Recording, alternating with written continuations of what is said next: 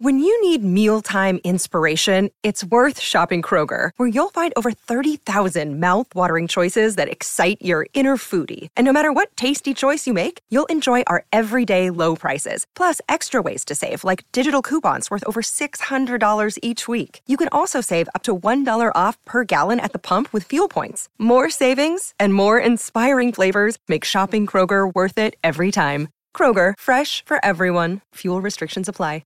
Another day is here, and you're ready for it. What to wear? Check. Breakfast, lunch, and dinner? Check. Planning for what's next and how to save for it? That's where Bank of America can help. For your financial to-dos, Bank of America has experts ready to help get you closer to your goals. Get started at one of our local financial centers or 24/7 in our mobile banking app. Find a location near you at bankofamerica.com/talktous. What would you like the power to do? Mobile banking requires downloading the app and is only available for select devices. Message and data rates may apply. Bank of America N.A., member FDIC. Hello, everybody. This is Marshall Poe. I'm the editor of the New Books Network. NBN listeners like to read books and buy them. So we thought we'd tell you that right now, our friends at Princeton University Press are having a remarkable site-wide sale. You can get 50% off books, including ebooks and audiobooks, with the code 50, F-I-F-T-Y, at checkout until May 31. You can save some real money on Princeton University Press books. I encourage you to go there and check it out. Welcome to the New Books Network. Welcome to New Books in Japanese Studies, a podcast channel on the New Books Network. I am one of your co-hosts, Shatrunjay Mall. Today I'm speaking to Dr. Hiromu Nagahara about his book, Tokyo Boogie Woogie, Japan's Pop Era and Its Discontents, which was published by Harvard University Press in 2017.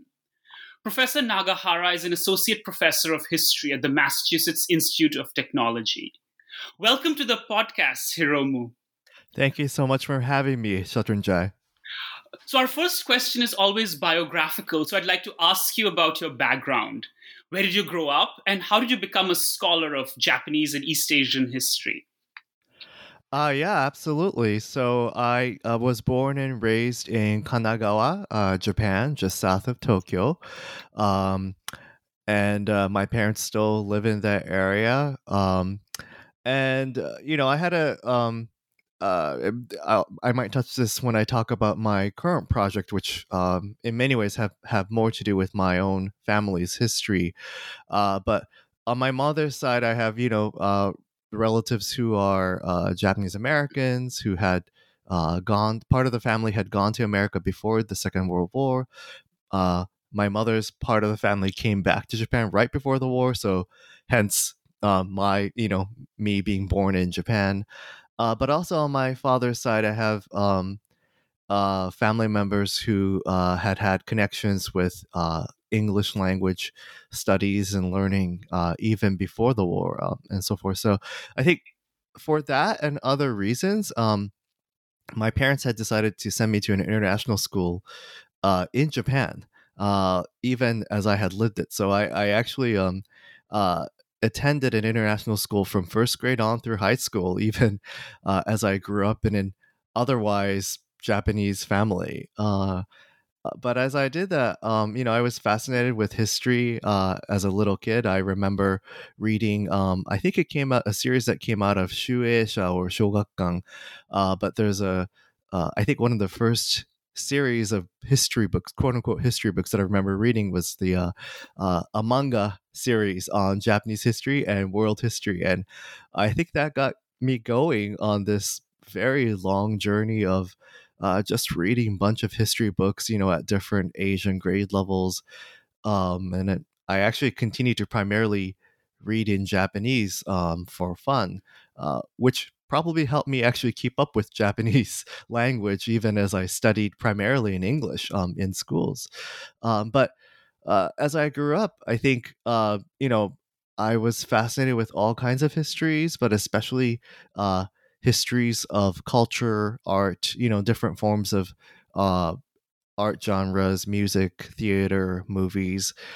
And I think while initially I think I was interested in, European history because it was, very exotic as someone who grew up in Japan. I think it was during college that I became increasingly interested in history of Japan.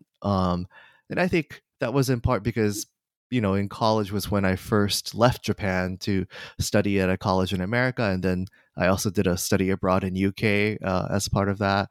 But I think that gave me a sense of kind of a distance from Japan that, helped me uh, look at and be interested in Japan in a new way.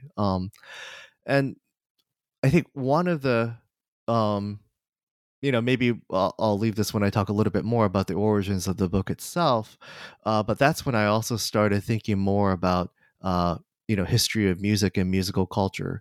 But I think, broadly, sort of it was stepping outside of Japan that made me think more critically, but in a more interested way about Japanese history, and also about how my own family's history is implicated in it. To give a very pointed example, I think uh, I grew up knowing and hearing some stories about my grandfather on my father's side being a survivor of the atomic bombing of Hiroshima, where he, lost his parents and two of his siblings in the immediate aftermath of that.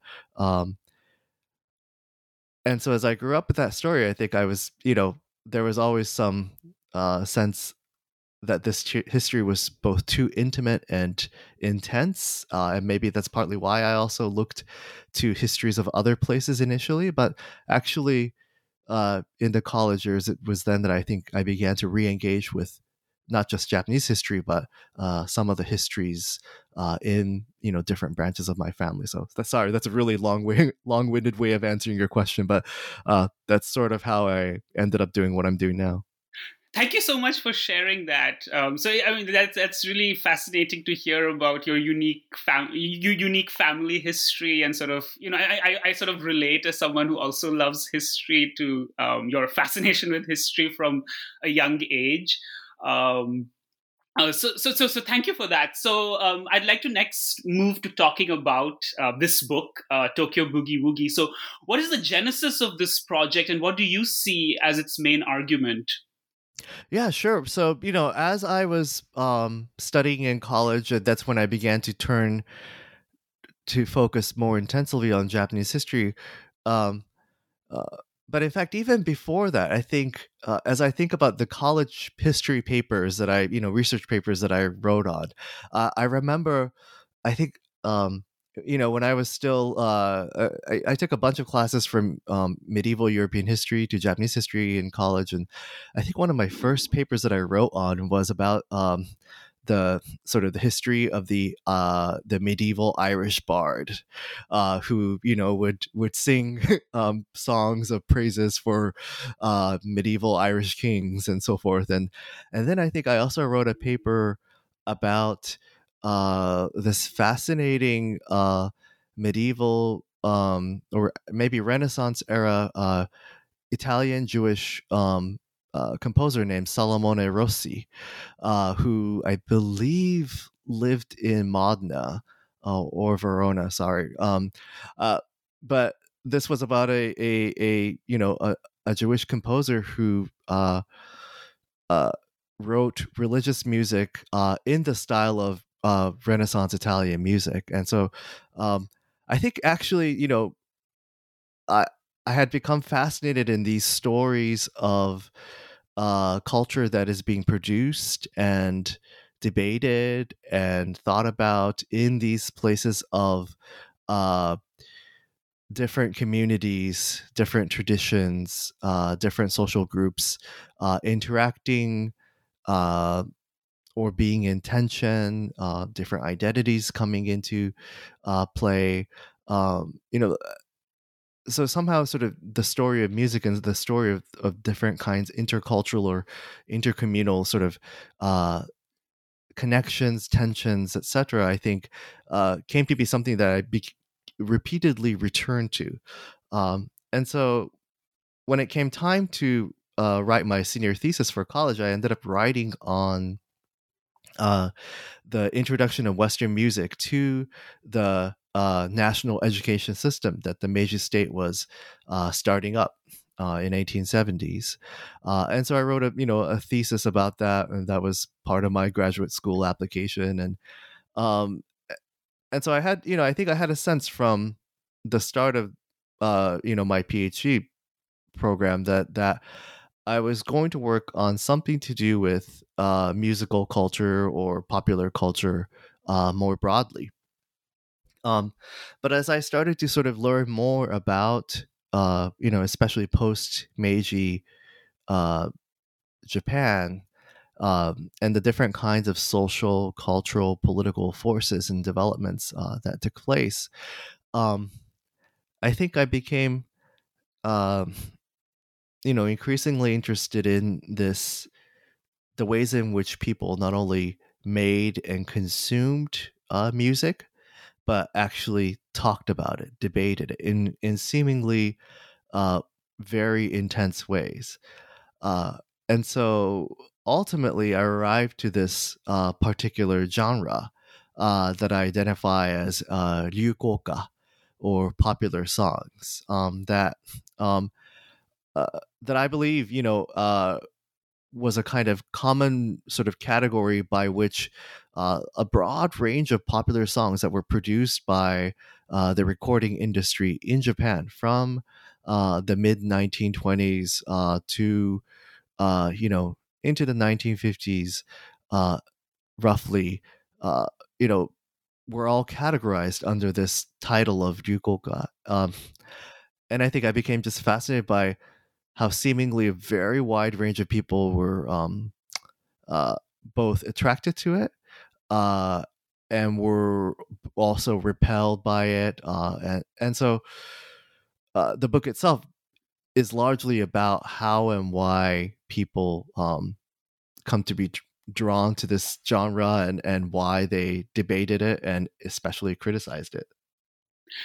Thank you so much for such a comprehensive view, such a comprehensive outlook on the book. So actually, some of mine, you've also sort of touched on some of the questions that I'd like to ask later. So thank you for that. So, but before we go to that, I actually wanted to ask you a little more about the research process and what it was like to research for the book. So what kinds of sources did you use? Where did your research take you? And what was it like basically to research for this book? Yeah, absolutely. It was, yeah, I think, as with, I think, most any dissertation projects, you think that it's one thing when you start, and then it becomes something else. And then even after you finish the dissertation, as you're turning it into a book, you start to actually gradually begin to understand what it is that you're talking about, and what it is that you're arguing about. So I think I was broadly initially interested in uh, looking at and understanding various discourses that existed in early to mid 20th century Japan regarding popular culture and mass culture in general. And so, some of the scholars that I was inspired by, especially people like Miriam Silverberg, who I actually had the fortune of meeting very early on in my uh, graduate career. In her book Eroguro Nonsense, about mass cultural discourses in the 1920s and 30s, really inspired me to take seriously not just the different kinds of cultural products that were being uh, produced in that period, but also the way in which intellectuals of that period, journalists, government, policymakers took those things, at least some of them, took those things very seriously. And so a lot of the sources, so what I ended up doing, I think, was really scouring um, a lot of primarily published materials, uh, in from starting from newspapers and major uh, journals to um, trying to figure out and discover all sorts of minor journals and forgotten books on not just music, but on film, on theater, on different aspects of that, on the social efficacies of goraku, popular entertainment. And so um, uh, for I think several years, I at least this is my recollection of what I did was not a very targeted research per se, but of kind of trolling and trying to gather as much and trying to comprehend as much of uh, what people said about popular culture in the especially 19 teens, 20s and 30s, and into the 40s. And then my research sort of moved farther out into the post-war era, and then sort of gradually narrowing the focus to this repeated discourse surrounding Ryukoka, which I think, you know, uh, came to sort of appear to me as a large enough and heterogeneous enough of a cultural category that actually attracted critics, not just within the world of music making or musical elites, but actually otherwise journalists and educators and government officials and activists whose jobs were not actually primarily connected to music or music making, seemingly being drawn to this discourse on this particular genre of music. And I think so gradually I think I focused on that particular set of discourse before, during, and eventually after the war. Thank you. Yeah, I mean, that really comes across to me in the book, that it's not just about the cultural products or the music per se, but it's also about the discourses that the music and the cultural products generated. Yeah. And I think there was a part of me that I think very early on wondered, okay, is this going to be about the product itself or something else? And I think the farther I did the research, the more clear it became that the book itself was actually first and foremost about this discourse, right? About the fact that despite, and this is what I write, I think, in the introduction of my book, despite the kind of, democratizing potential of mass media for culture, and actually the democratizing intent to a certain degree on the part of the modern Japanese state, when it sought to sort of foster a national musical culture, really from the outset of the Meiji era, but increasingly systematically as compulsory education is established and as music very gradually becomes established. You know, that I think I came to the realization that my project is really about how and why different people in Japanese society, and especially among the educated and governing elites, came to think of music as a critical sort of front in a series of culture wars, that engulfed modern Japan, and that that a lot of their discourse ultimately seems to point to ongoing and recreation of various cultural hierarchies. Again, in a society that was, at least by some people, sort of hope to become more democratized culturally and otherwise, but nonetheless, sort of seemingly some of those efforts appear to oftentimes recreate either new kinds of cultural hierarchies or sort of reinvent the old ones in a new historical context. Thank you. So before delving into the chapters of the book, I actually had a question about the title. So it's a very eye-catching title, Tokyo Boogie Woogie. So what does this title refer to, and how did you come up with this title? Yeah, I think if this world was I don't know. Fair is not the right word. If I had to choose a song that is actually most important to me in this particular book project, I think there were two candidates. One was Tokyo Boogie Woogie, which sort of encapsulates, I think, um, uh, both what was hoped for in music in that particular moment in the mid 1940s when it came out. Um, and the other song is Tokyo March, Tokyo Koshinkyoku, which I delve a lot in the first chapter of my book as a kind of embodying the nature of popular song genre. And so I think, all things being equal, I may have chosen Tokyo March, but Tokyo March is in an English where it doesn't really convey that it's a song. It's obviously not known at all in America, and it's almost forgotten in Japan, except for some fans. And whereas Tokyo Boogie Woogie, I think immediately conveys a sense, right, that this is about music. This is about Japan.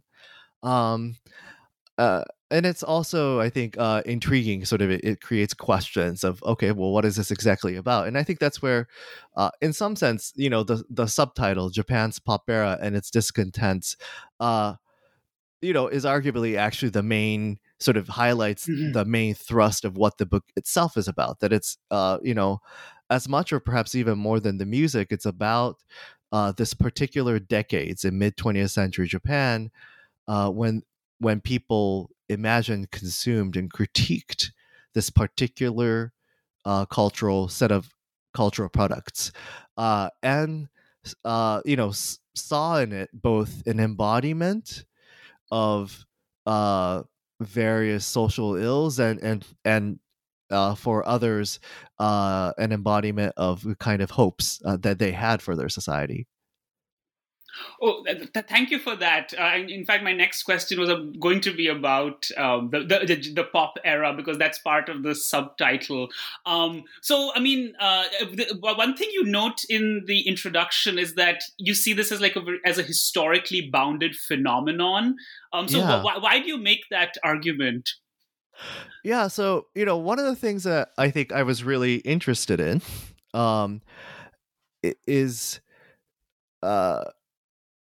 that from the as I was reading up on Ryukoka, I noticed one of the things that I noticed was that the terms with which the people tried to talk about songs that were popular in Japan in a given moment actually had changed, and whereas in English we oftentimes use this sort of catch-all term of popular music, or pop songs. And of course, if you ask music historians, they would tell you that they actually know some of these different iterations of these terms have particular meanings and so forth. But I think more recently, I think we've come to settle on this term of popular music to talk about the different kinds of sound making practices,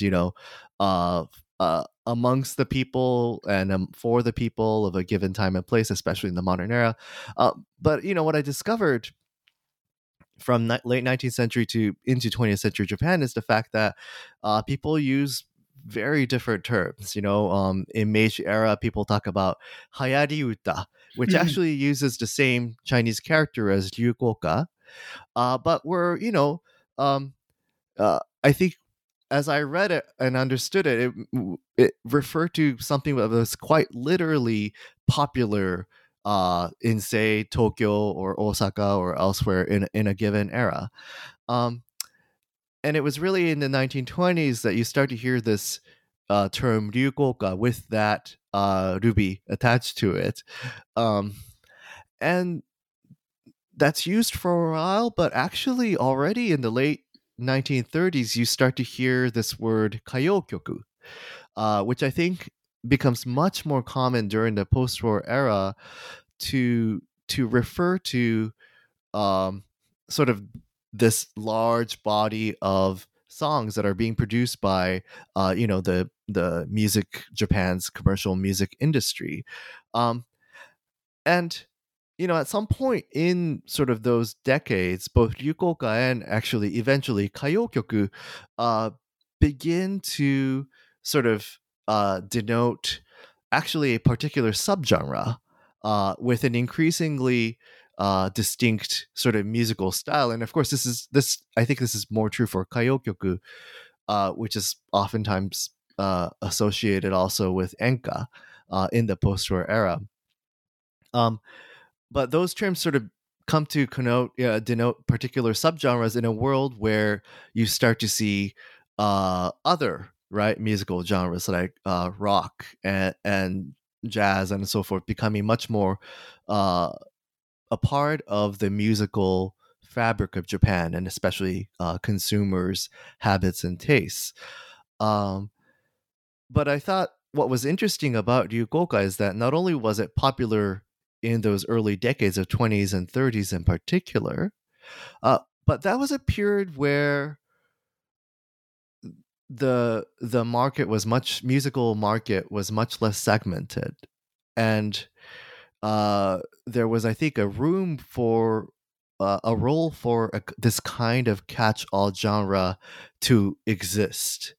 And it's not that there weren't other sort of musical genres or musical sort of category terms that were used, such as kei-ongaku, which oftentimes referred to kind of jazz or jazz-inspired music, or dance, music categories. But in the 1920s and 30s, Ryukoka does really seem to be used as the kind of predominant stand-in for popular music, both by the industry that was producing it and by the consumers and observers alike.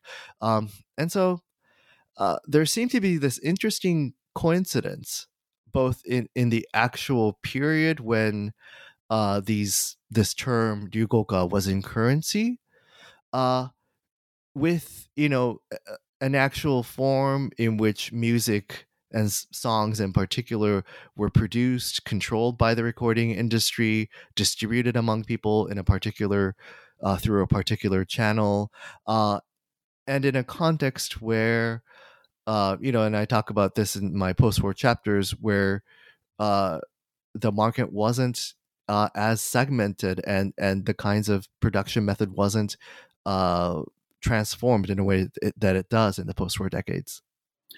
Thank you for that. So I have more questions about popular music, but there's another topic that you cover in the introduction in chapter 1 that sort of caught my eye, which is about how Japan's encounter with Euro-America sort of led to music as this universal category, or universal cultural category sort of coming to exist.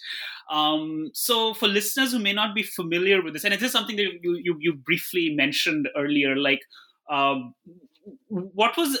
did Japan sort of adopt or embrace Western musical and cultural forms in the Meiji period, and how did that lead to this era that you talk about, the pop era? Yeah, absolutely. I think music is one of the various cultural phenomena that Meiji era Japanese encountered, and were in turns indifferent, fascinated, or repelled by them, depending on the forms and it came in. When I teach my modern Japanese history class, I oftentimes use some of the visual images from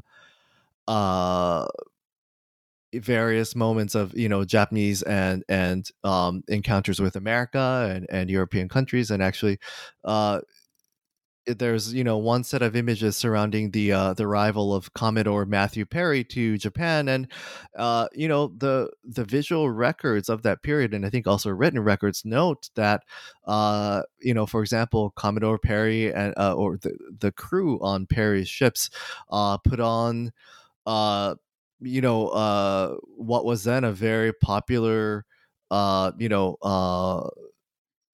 minstrel show, right? A very racist, deeply problematic practice, but one that was very popular in that era. And that, along with the military music of Perry, was sort of some of the first quote unquote Western music that the Japanese encounter. But then, once Japan is increasingly in contact with those countries, through things like the Iwakura Embassy, which took half of the Japanese government officials around the world. And students are sent to European countries in America, and American missionaries and others come to Japan. There's a kind of flow of music actually that takes place, and so I think some of the initial, very early ways in which Western music come to Japan is through these kind of institutionalized frameworks. So, military music is some of the first ones to come because it was deemed to be a necessary part of Western style military organization. Christian hymns come into Japan fairly early on in Japan too, through these, through the activities of Christian missionaries. But actually, the one that is perhaps most important to me is the introduction of Western music through the compulsory education system. And it actually initially involved an American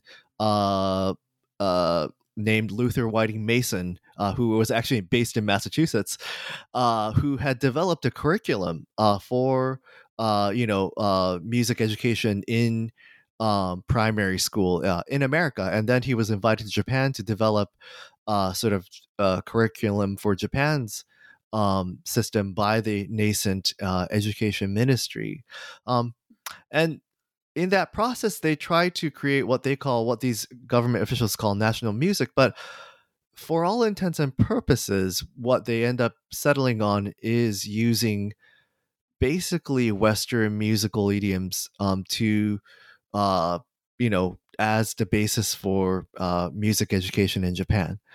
And it's really, later on that, and really, I think maybe, I'm not an expert on sort of post-war music education, but my impression is that it's really in the post-war era that quote unquote traditional Japanese musical culture begins to be much more systematically taught within Japan's compulsory education system, whereas for a long time Western music was really the main story, and that is a story that begins in the Meiji era.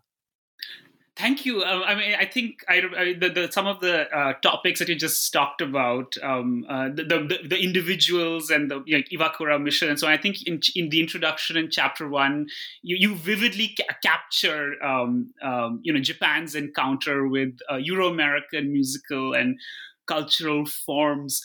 So in chapter 2, you discuss censorship and the role of the state. And I think, as you said, the critical reception of popular music and the discussions and debates that popular music elicited is a major theme in your book. So why did popular music attract such strong or evoke such strong reactions from the state and various sections of Japanese public opinion? And what sort of relationship existed among these various groups, like music critics, the recording industry, the state, and so on?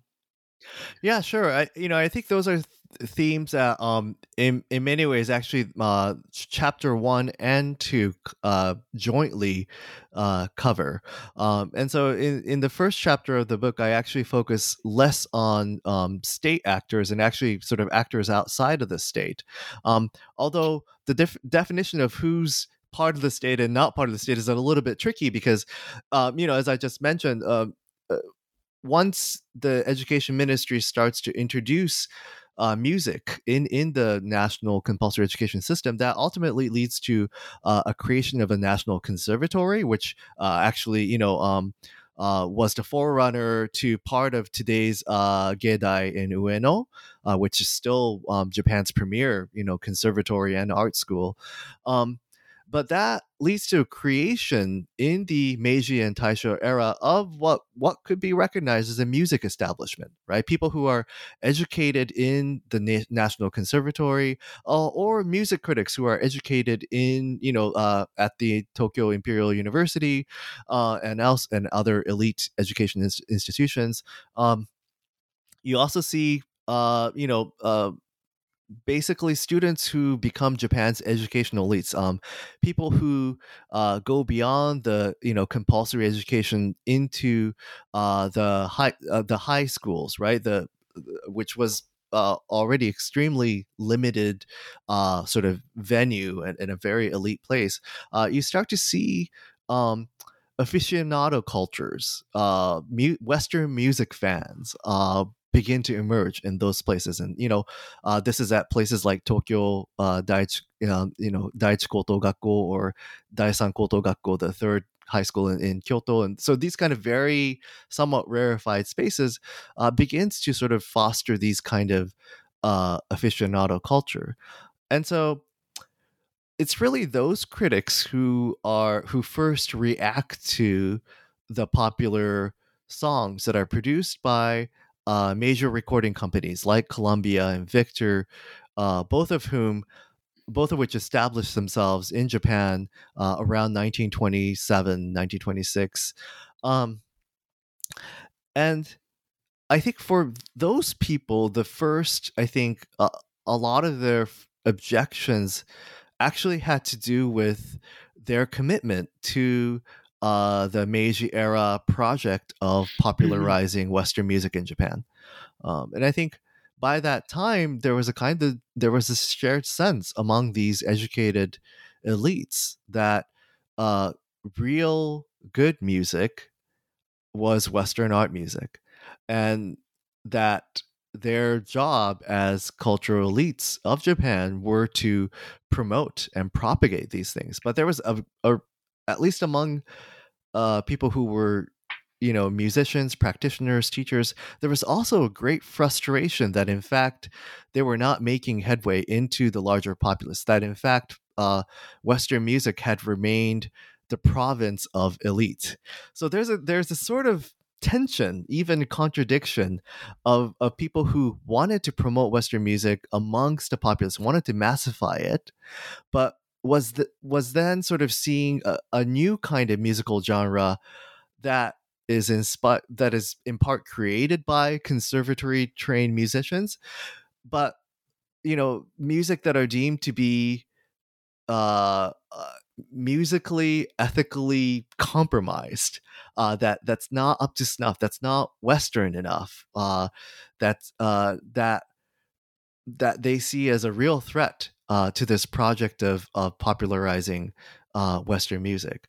And when the state begins to censor musical records from 1934, they take in some of those expert opinions. There is a place for some of those expert elite cultural sort of discourse on music and why some music are good and some music are bad, to sort of sway government policy. And you see that especially in the radio, where the NHK broadcasting is the only broadcasting available in Japan, and is tightly controlled by the state. But the people who are delegated with the task of creating music programming in NHK throughout the 1920s and 30s are oftentimes these sort of elite, cultural elite figures whose bias is for Western art music. And so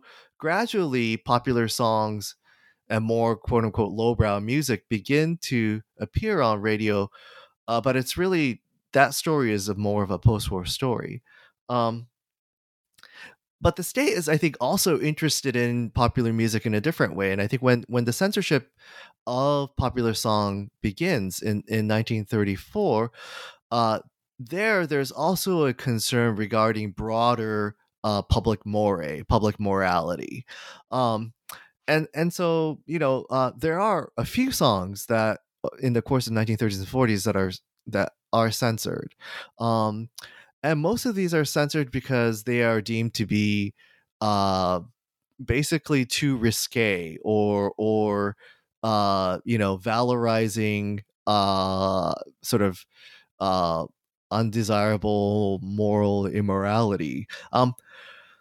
And so to some extent, so the state is, I think, in a ways that it was even more in an even more thoroughgoing way, interested in those kind of themes in places like literature and film and theater, sort of bring in a similar kind of mindset to music.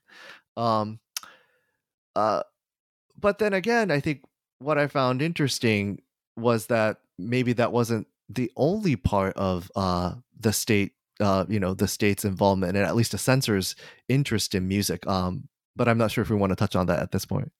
Oh, actually, another topic that sort of caught my eye in chapter 3 is that it was not just the musical establishment or musical elite who was sort of participating in this war on popular music, but even leftists for whom cultivating a taste in Western classical music was important. So that almost seems a little counterintuitive, because you might imagine that leftists maybe more supportive of popular music as sort of some sort of crystallizing the spirit of the people or something. So did you have any thoughts about that? Yeah, absolutely. And I think, as you said, sort of it almost seems counterintuitive, and certainly later in the post-war period, especially in the 1960s and 1970s, when there's a new left discourse sort of that criticizes earlier leftist stance towards popular culture as being elitist. That's when you actually start to see leftist intellectuals, valorize enka, for example, which was a popular music genre, that really took off in the 60s. But in the earlier decades, actually, it begins to make sense more if you think about, well, who are the sort of the leftist pundits speaking into and on music? And these are, just like their right-wing counterparts, highly educated, university educated, cultural and educational elites of that time. People who were involved in the proletarian music movement, or critics who may or may not have been directly involved with sort of those explicit left-wing movements, but nonetheless had Marxist or Marxian leanings.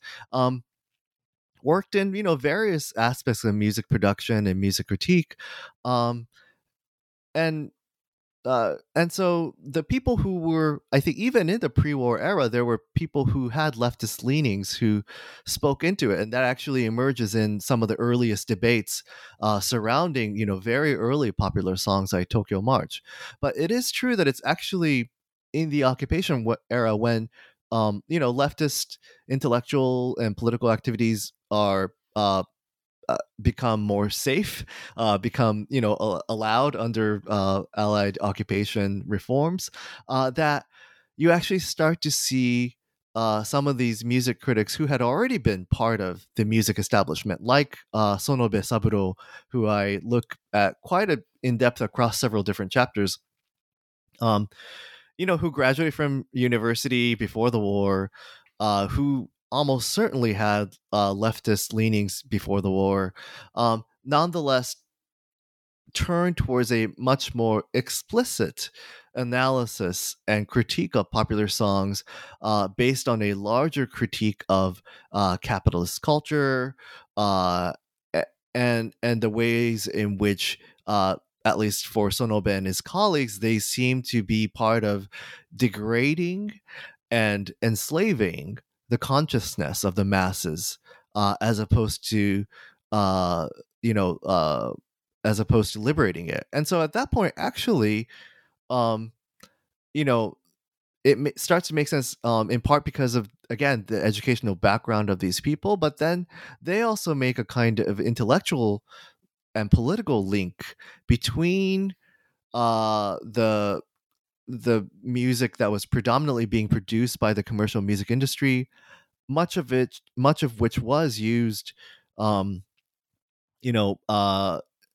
by the wartime regime to promote patriotic sentiment, and these leftist critics use that connection, as a way of discrediting the genre of popular songs as a whole, as well, pointing to, as it were, the sort of the wartime musical collaboration. But I think the larger critique actually also connects to the kinds of critique of mass produce popular music that we see in other leftist intellectuals, and most notably, people like Theodor Adorno in Frankfurt School. Thank you for that.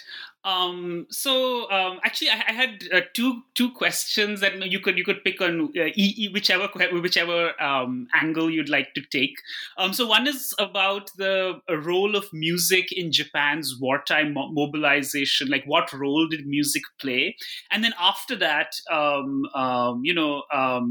Japan, of course, is defeated in World War II. It's occupied by the United States. So what impact did the defeat, like Japan's military defeat and the US occupation, what impact did this have on Japan's popular music industry and music establishment? Sure. One of the things that I write about in the book is how, from our more present day perspective, we tend to associate wartime Japanese musical culture with what people oftentimes call gunka, or military songs. And oftentimes what people have in mind when they think about gunka is the kinds of songs that you see being blared out of those ultra right-wing sound trucks in that you might have encountered if you've ever visited Japan. These large, intimidating buses, either painted in all black or all white. Oh yeah. And my colleague, Nathaniel Smith, who's I believe is at Ritsumeikan, have written more about his experience of these right wing activists.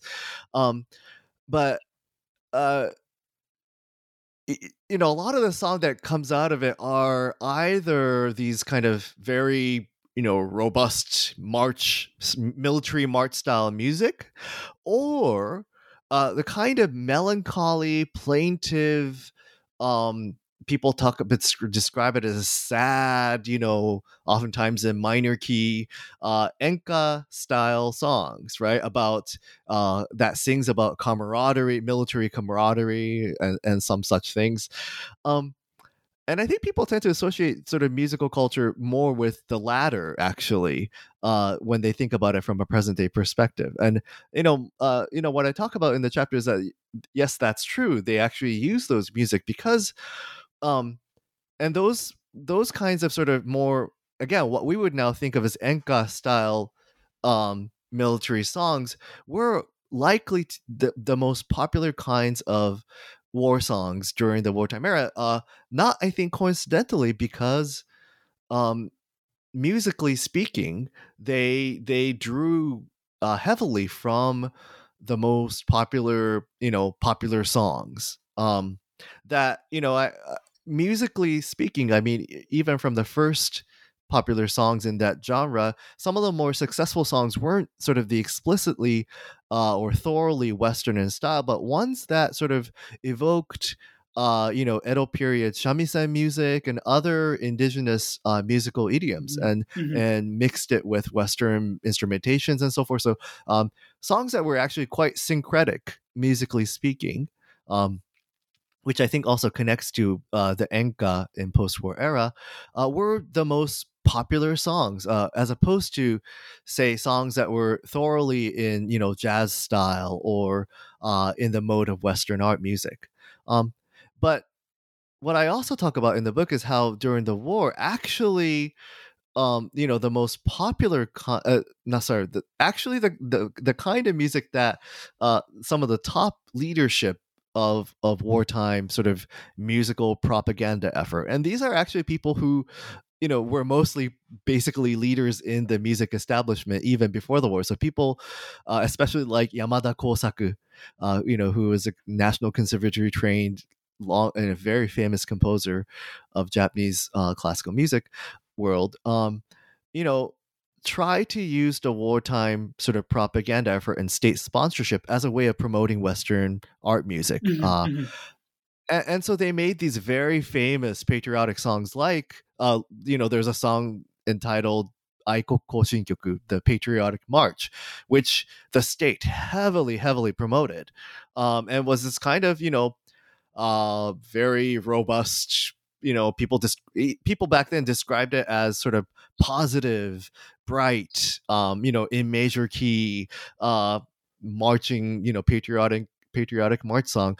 Uh, and I think people remember some of those songs as well, but those are not the kinds of beloved sort of beloved music that people recall when they look back at the wartime era, as they did, in the post-war era with nostalgia. And so there's a kind of a bifurcated, at least, a world of wartime soundscape. And when the war ends, I think on one level, all of those things come to an end. And especially in the first few years of the Allied occupation, in fact, occupation censors somewhat half-heartedly tried to censor out what they deemed to be the worst of militarist, quote-unquote, militarist popular songs. And of course, the record companies stopped producing military songs that were part of the propaganda and military fever in the 30s and 40s. And they began to sort of produce, non-military themed popular songs that were already popular in those same decades. One of the new things that do happen, of course, in the post-war era, and this is what people oftentimes think first, are also the fact that there are songs like Tokyo Boogie Woogie, which actually draw much more explicitly from contemporary American musical culture and dance culture and those things are also, of course, popular, but they actually exist in a fairly diverse musical world where, the recording industry is actually also producing as much, or perhaps actually even more, of those domestic musically syncretic popular songs alongside with newer kinds of American or American inspired musical genres, coming in. And in that process, in the early 50s, when radio broadcasting is liberalized and private radio broadcasters began to come on the airwave in Japan, that really, I think, sort of creates a much more diverse soundscape that people can, literally tune into and listen to. And that's when I think you do actually see a significant inflow of American and other foreign music into Japan in the way that you didn't see before. Thank you so much. Thank you for such a comprehensive discussion of, the Japan soundscape, both in the wartime era and the early post-war years. So in chapter 4, you write in some detail about progressive activism against popular songs. And especially highlight the role of an organization called the Japanese Society for the Protection of Children. So what are some of the problems that these progressive intellectuals and middle-class activists had with popular songs? And what does this mobilization against mass culture, which is somewhat paradoxical because they're trying to democratize culture by sort of mobilizing against mass culture. What does it tell us about Japan in the 1950s? Absolutely. Yeah. And it's a really fascinating period. And of course, politically extremely volatile when, post-war political arrangements were really being formed, right? I mean, this is the decade when the Liberal and Democratic parties come together to form the Liberal Democratic Party. This is also the period where the Socialist Party becomes consolidated. And so there's a lot of political sort of battles and negotiations taking place on multiple levels in Japanese society in this period. And I think one of the things that make it so volatile, of course, is this is a decade in which there is an ongoing U.S. military presence in Japan, and one that is actually on a war footing, as especially at the beginning of the decade, war raged on the Korean Peninsula, and carried on, of course, from the previous occupation years since 1945, and in that context, leftist activists in Japan of various stripes of ranging from some who are more sort of intellectually oriented, but ones who are trying to massify intellectual culture, like Tsurumi Shunsuke and his group, the Shisou no Kagaku, the Science of Thought group, or the group that you just mentioned, the Japan Society for the Protection of Children, which is led in part by Hani Setsuko, who I think at one point becomes a member of the Diet, but is married to Hani Goro, the famous Marxist historian. These groups, I think, have a very broad sense of both an opportunity to engage with the mass public of Japan, and also the urgency that if they don't do that, that Japan will be taken to places that they would not want to go, places of rearmament and increasing confrontation with the Soviet Union and the People's Republic of China, a place where leftists and, as they considered it, democratic forces in Japan are being increasingly sort of on the back foot as reverse course in Japanese politics seem to be accelerating. And so for a lot of them, I think music was just another front. And children also emerged in that front as a kind of particularly, as a population that was seen to be particularly vulnerable to American-inspired, what they saw as militaristic cultural colonization.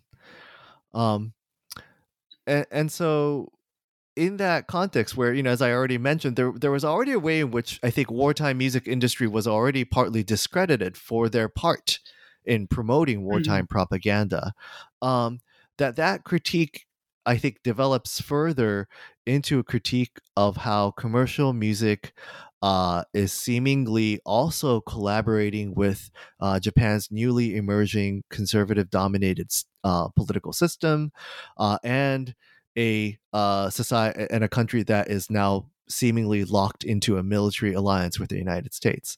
And so in the course of the 1950s, these activists, and especially JSPS, actually don't just target popular songs as being inappropriate for children, for being vulgar, but actually as being the products of Japan's military domination by America and the, at times, violent presence of the U.S. military within different parts of Japan, and so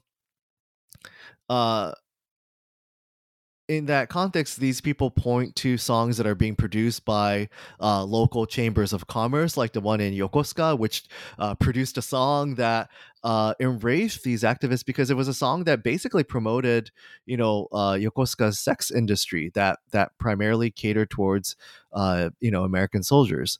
Or they also, were deeply disturbed by actually more broader developments in musical culture. One example of this is when there are famous singers like Eri Chiemi, who emerged in this period, and one of Eri's shtick was, being able to sing American songs with an American accent. And actually, if you listen to Eri Chiemi's songs from that period, like one of the most famous one is the Tennessee Waltz, where she actually not only weaves back and forth between singing in English and Japanese, when she's singing in Japanese, actually the inflection of her voice is at least one music critic at that period, or one social critic, I think this is Minami Hiroshi, who becomes known for as a kind of a historian of popular culture later on. He actually felt like she sounded foreign, or she was affecting a kind of foreign accent, even when she was singing in Japanese. And Sonobe makes a similar critique. And so people like Sonobe and Minami, they also saw actually examples of Japanese singers, and I think they feared by extension Japanese listeners, becoming very directly culturally colonized by this American presence. So there's actually sort of a lot of different kinds of concerns that I think coalesce on the one hand in American cultural and military presence in Japan, and then sort of move on to music as a manifestation of that. Thank you so much. That's really interesting. I mean, I think it sort of captures something that I think you try to do in this book, which is like music and like discourses around music and culture, as sort of providing like an avenue to thinking about Japanese politics and Japanese society and so on. So in chapter 5, which is I think the last chapter of your book before the conclusion, you note that you discuss like the emergence of television and a variety of changes that took place in Japanese society during the 1960s and 70s when the contention surrounding popular songs sort of gets transformed, where it sort of almost starts being looked at through the lens of nostalgia. So how did Japanese society change during this time? So much so that, the perception of popular songs changes, and why are they no longer subject to criticism? Yeah, absolutely. I think there are sort of several parallel movements that are taking place, starting in the end of the 1950s and especially into 1960s and 1970s. And so, you see that, for example, in the ways that how songs are produced are transformed. And so, you had the popular song era, as we were talking about earlier, that stretches from, I think, 1920s, I believe, and somewhere around the early 1960s, when the industry sort of the industry, the main sort of actor that in producing and controlling sort of the entire process of musical production. So from choosing lyricists and singers, and composers, to actually recording it and then pressing the record and distributing it, that begins to sort of break up into different segments in the 50s and especially in the 60s. And so from the 60s onwards, you actually start to see these companies known as production companies, and the famous ones are like Nabepuro, or even more famously, I think more recently, the Johnny's Entertainment Group, with that was founded by Johnny Kitagawa and Meri Kitagawa, this U.S. raised siblings, right, who actually used the post-war opportunity of the occupation era, and like many of these, actually, a lot of these cultural producers and actors of this period, but these kind of new production companies actually began to poach and control sort of these talents, whether they're singers or composers or lyricists, and wrest the control over these talents from the recording industry, the recording companies who used to monopolize these things. And these production companies are increasingly, I think, connected to the emerging first radio, but even more so the television broadcasters who feature the various talents, right, talento, from these production companies. And so in that process, then the recording companies lose their monopoly over the entire process of record music, and they're kind of rendered to these sort of dumb producers of just the physical records, as it were. And so that, I think, is one big change, and quite literally the way that songs are produced, and that leads to, or is accompanied by, the proliferation of various genres of music that no longer can be contained in the catch-all genre of ryukoka, or even kayokyoku for that matter. And that's also because in this period, the importation of music and musical records from outside of Japan becomes much more common and much more affordable to an increasing number of Japanese. But that kind of change in music is taking place at the same time as there is a broader, I think, demographic and cultural shift, right? And I think on the cultural front, you, of course, in the post-war era, you start to see the massification of university education, Mhm. and so and in and there is a as Japan's sort of perception that it is a middle class country increases, and this really happens from 60s onwards when there's the Ikeda's income doubling policy, and when Japan's government turns its attention, especially from 60s onwards, from a politics of confrontation that dominated the 50s into one that tries to sort of assuage and ease political tension and division in Japan by simply increasing the economic pie. Um, you know, a- and as Japan's economy takes off, there is, I think, even as social unevenness and social inequality actually continues in Japan, there is nonetheless a perception that Japan is increasingly a middle class country that is dominated by people who are mostly middle class. Yeah. And I think Oh no, please go ahead. Yes.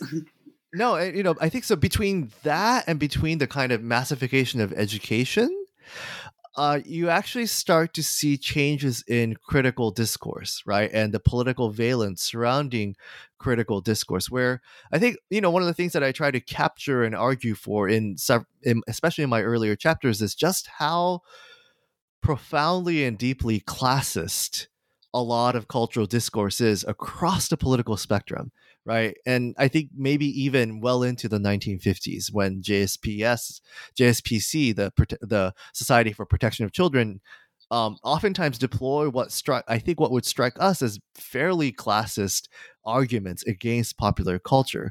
That I think what I see is happening in the 1960s and 70s, at the same times as the way in which music production is changing, is that very possibility of a kind of classist argument against mass culture becoming less politically viable, Mhm. less palatable, even for the critics themselves.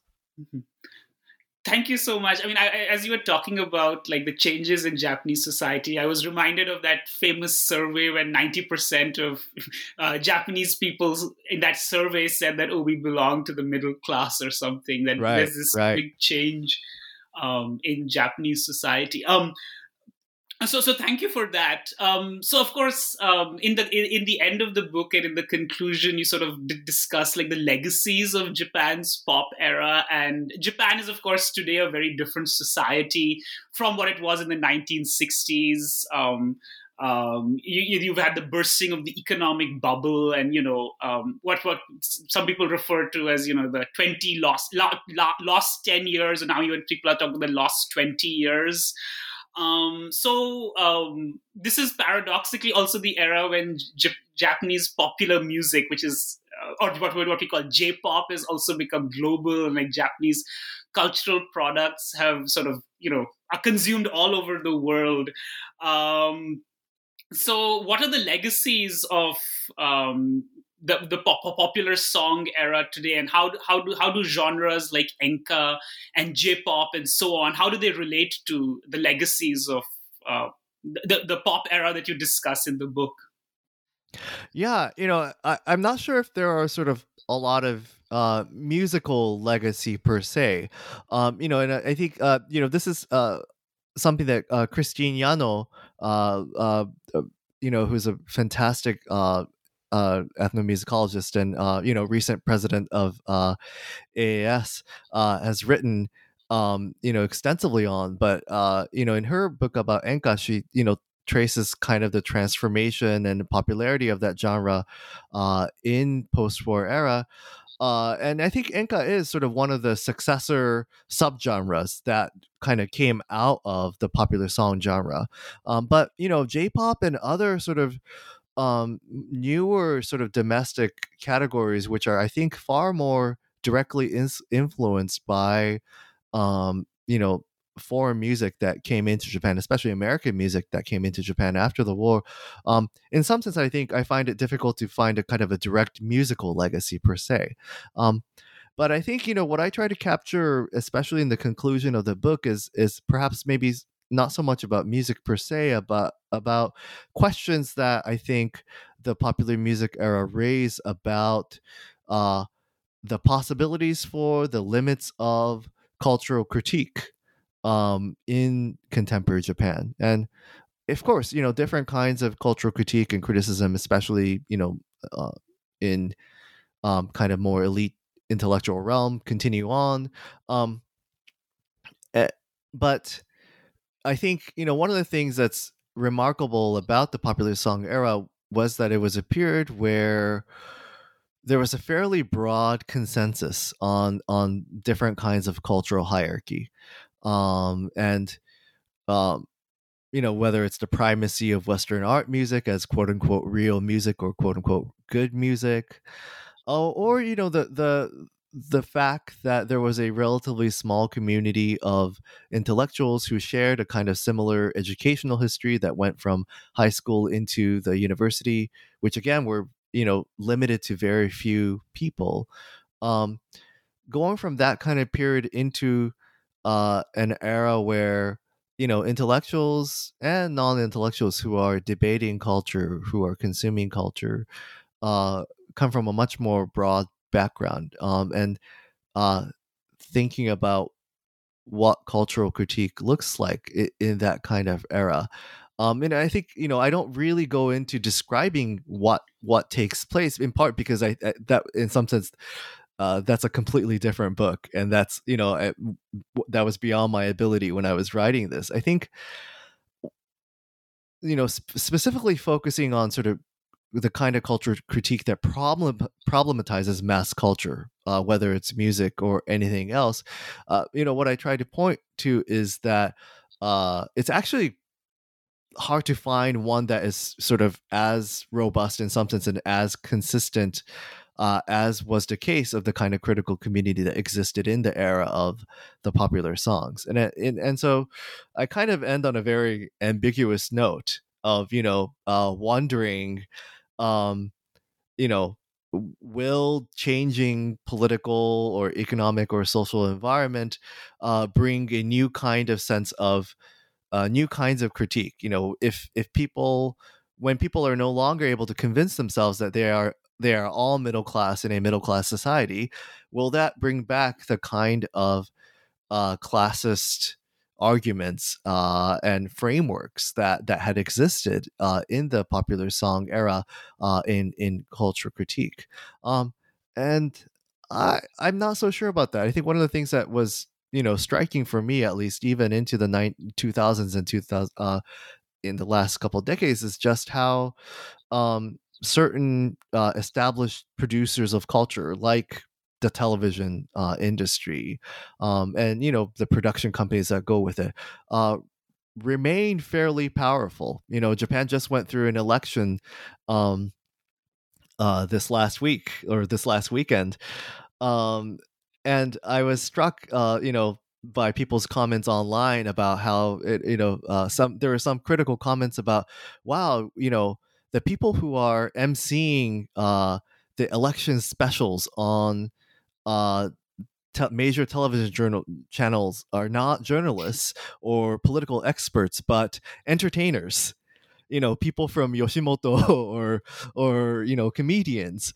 And so I'm kind of struck by just some of the durability of these large scale cultural forces.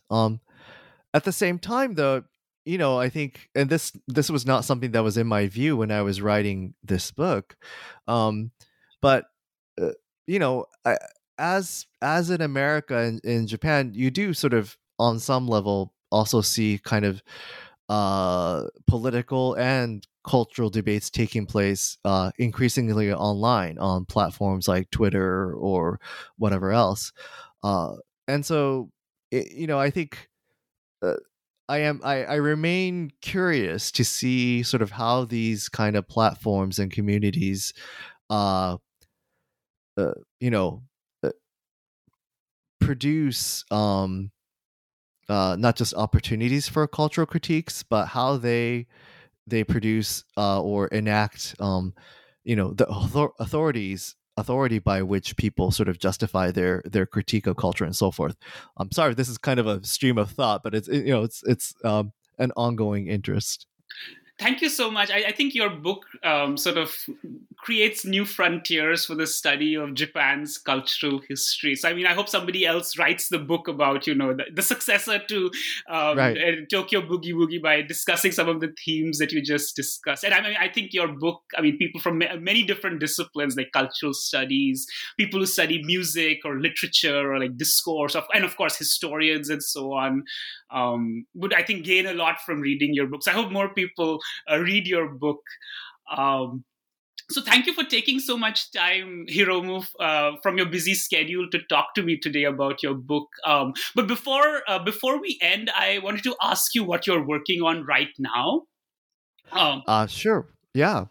So one of the big lessons from writing Tokyo Boogie Woogie was just how strongly and for so long how Japan's intellectual elites seem to be committed to this idea of Western art music as being the standard, right, of good and real music, and how that was shared again across the political spectrum.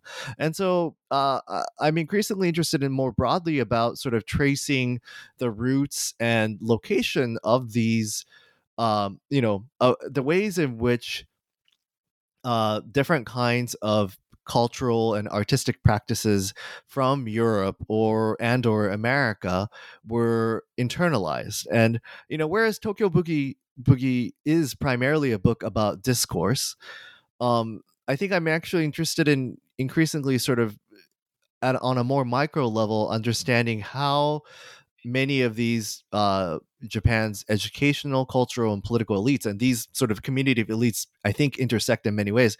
How individuals within those communities were shaped, were in ways that they internalized these kinds of foreign cultural influences. That at times, and we don't really talk about Japan as being a place that was colonized, although I mentioned that in connection to the post-war, even in today's conversation, but in ways that at times eerily resemble a kind of asymmetrical colonial dynamic. And so I'm actually specifically looking at the experiences of Japanese expatriate communities in places like London or Paris or New York or Shanghai in the primarily in the pre-World War II decades, in the first half of the 20th century, and looking at sort of individuals and the ways in which they practice culture and art and connect to other non-Japanese elites, especially in various host countries in Europe and in America, and how in that process they envision themselves and transform themselves into cosmopolitans, the depths and the limits of that attempt.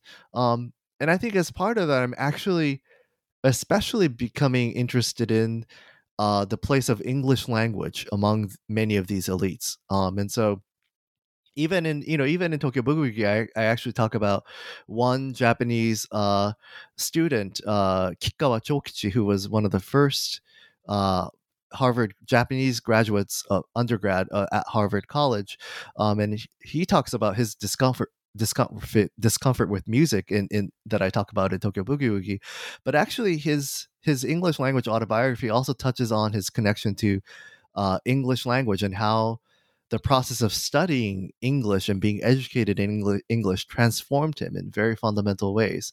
And so I'm actually looking at other Japanese elites in subsequent decades who go through similar experiences of having long-term experience of residing in foreign countries, and especially becoming sort of not just Anglophones, but at times Anglophiles themselves. So broadly speaking, that's sort of where I'm heading towards, and I have a working title for the project called An Empire of Anglophones. So we'll see where that goes. Thank you so much. I think English has a very interesting and unique place in Japan's society. So, I really look forward to reading your next articles and books. So thank you again for taking so much time. And I hope you have a good day.